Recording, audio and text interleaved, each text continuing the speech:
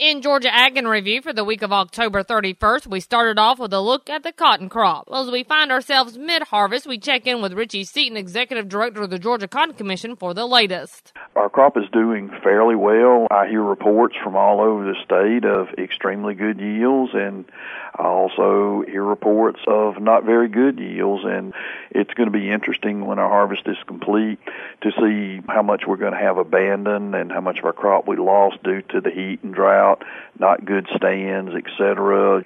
Our quality is okay. It's too suffered some, as our yields have, from the extreme heat and dry weather, and I guess most of our producers have the attitude they're thankful for what they have and, keep going and try again next year. Cotton looks good for the next year, and hopefully there'll be, good price opportunities to contract and stay with the crop that serves us well. And with some livestock news, Randall Wiseman had this. Well, a group of cattle producers from Georgia traveled to Iowa and Nebraska this past week to see various operations in that part of the country. Jason Johns from Temple, Georgia, one of the Georgia Cattlemen Association's Tour Committee co-chairs, explains what the trip was all about. Well, what we did, we brought a group of 38 Georgia farmers to Iowa to see basically how some of our cattle are fed here at Tri-County feeders, how some of the corn is harvested, how the cattle are harvested. We took a tour to the Iowa Beef Center, seen how some of their studies are and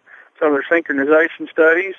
Went on to the Tyson slaughter facility there in Dakota City, seen how those cattle were packaged and slaughtered and how some of the Georgia cattle go through there.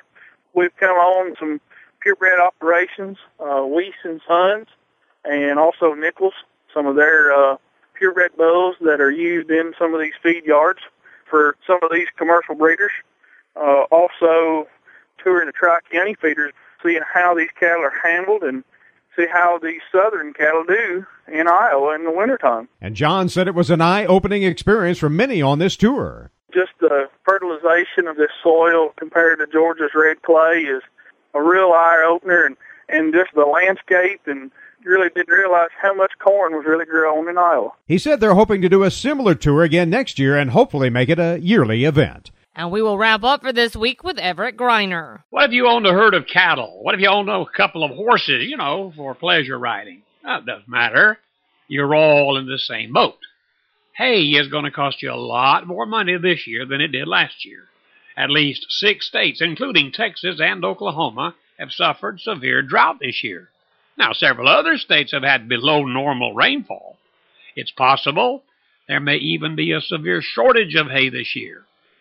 We're already into fall when most of the cutting and baling is done. Many barns that are normally stuffed with hay this time of year have little or nothing. Most commercial producers say that they have 75% or less of a normal hay crop.